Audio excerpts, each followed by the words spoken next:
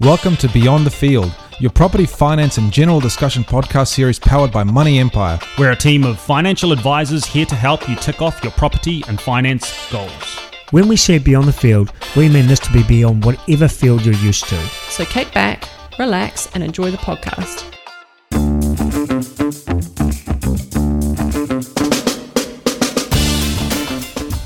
My name's Goran. I'm Kane. And I'm Isa.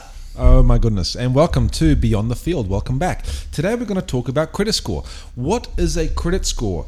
And does a credit card impact your credit score? What are the lies and truths about credit scores these days? Jesus, what are you reading off? I'm reading off this little beautiful piece of paper that our lovely Lydia put together. That's Thank very you. formal. It We're is not formal. on Okay, this let's strip though. it back. Yeah. What is a credit score? Strip it back? Strip it back. I like that.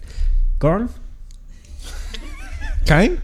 Credit score. Yes. A credit score is a score on your credit when applying for credit. Perfect explanation. Where do we hear more about credit scores? Who runs these credit scores or credit reports? So typically if we want to get a mortgage from a bank is going to run a credit check or credit score on you, and that number will flash up. And straight away, if you've had bad debt, late repayments, unaccounted overdrafts, all those types of things adds to your credit score, and they know get a pretty significant picture of you as an individual straight away. I think. Sorry, go on. Just leading on from Isa, it also affects what you're trying, if you're trying to borrow money. So if you're wanting let's say car finance, and you go to 5 different places and they run credit scores 5 times, that's going to lower your overall credit score, which could affect you actually borrowing money. Bang on. I was just going to say, it's the amount of inquiries a person makes through places that offer personal loans or credit cards. Easiest way to say that. What if you are just inquiring on websites to just see what small finance companies look like and send them queries? Can that flash up? I don't think so, because you've got to enter a certain amount of personal detail. Yeah, and you've got to sign something to actually for them to approve it and Like a run a waiver. credit score. Yeah, so you've got like Veda checks and all that kind of stuff. Is it better to have a higher credit score or a lower? Have you seen one? I haven't seen one in a long time. I've seen yours. It's terrible. Mine's in the 400. The higher the score, the better your credit rating. Yeah. I think the score's between 1 and 1,000, and the higher you are, the better it is. So if you're applying for a mortgage, and you jump in here, Graham, but if you're applying for a mortgage and you've gone to 2 banks, they can actually see that, can't they? That is lodged against your score. Absolutely. So if you inquire with 2 banks there for the same loan, one bank picks it up first. The second bank will see that you've acquired there as well. So it's lodged twice. So Absolutely. don't farm it out. Don't farm it out. Don't be lazy out there. The only thing you farm is cattle. How does one improve their score if it's low? Say if someone has Change their name. or let's side away from that to get it better. Like serious. If someone is looking to get a mortgage and they have previous bad debt, have had lots of personal loans or dishonors, or have been defaulted and sent to Baycorp, what do they need to do? Yeah. Tidy their shit up. Tidy their stuff up.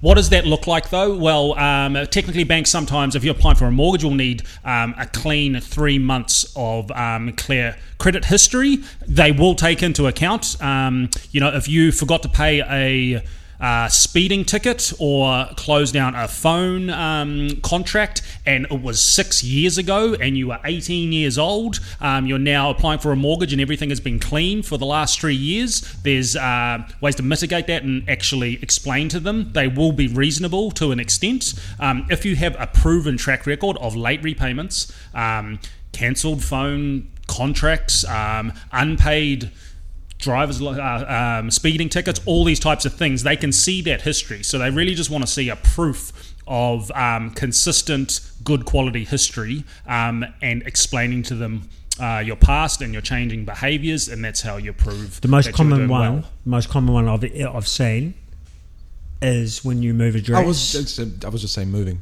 That's the biggest reason, right? Absolutely. That was very, very well done. That was eerie. It's moving, and they're not changing your electricity provider or your phone connection or whatever, Utility and they bill. move utility bill, and you move, and 2 years later you get hit with $500 or whatever. Just going back, if you're clean for 3 months, how long does it actually take for that credit score to say reach 700 if you were. Are we talking alcohol free here? No, alcohol free, yes. Okay. Well, it takes a while. It takes a while to get out of the system. But in terms of credit score, it's just time that takes care of these things, but you've got to clear them as well. So if there's a bad debt there, it can stick there, and it can stick, like we talk about bankruptcy, it's 7 years, right? Sticks around for. So it can take time, but you need to make sure that the minor details are taken care of. If you move home, take care of that. Make sure your connections or utilities are changed under your name, you get it sent to the right address. Inquiries, be really careful around inquiring on stuff, because people don't really realise, or what we've seen is people don't know what they're signing for. Absolutely. You could be signing to get a credit check and you have no idea. If your credit score's over 845, it's classed as very good. Wow. And I've seen yours, it's 400. Well, you did my mortgage back in 2015. But one thing that people do get stuck on is not disclosing that fact that if they do have a bad debt or dishonors or previous to the bank or to the place that they're applying to. So listeners out there, be honest, because it will show up on your credit report. And sometimes it's just human nature. If you pulled out a credit card when you were 18 because it was easy to do, you maxed it out and never repaid it. That's me.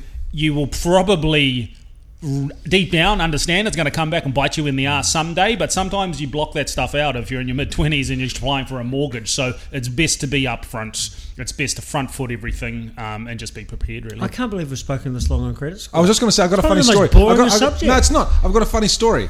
Video Easy. Remember Video Easy? I had an account under my mum's name. United Video. That's it. Oh, United Video, Blockbuster. I had overdue videos. Don't ask me what type. So, and this went on for months. Was it a section where you had to go through doors? Like one of those mesh things? No, it wasn't. I think it was a Thriller.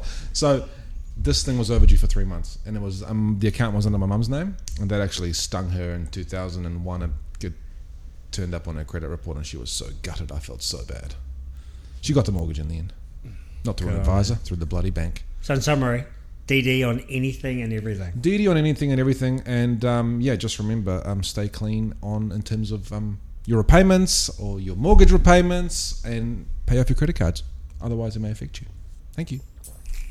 Hopefully you enjoyed the podcast today. For more info on this podcast and a heap more, check us out on Beyond the Field on Instagram, Facebook, and LinkedIn. And hit the subscribe button. Take the reins of your future and feel empowered with Beyond the Field.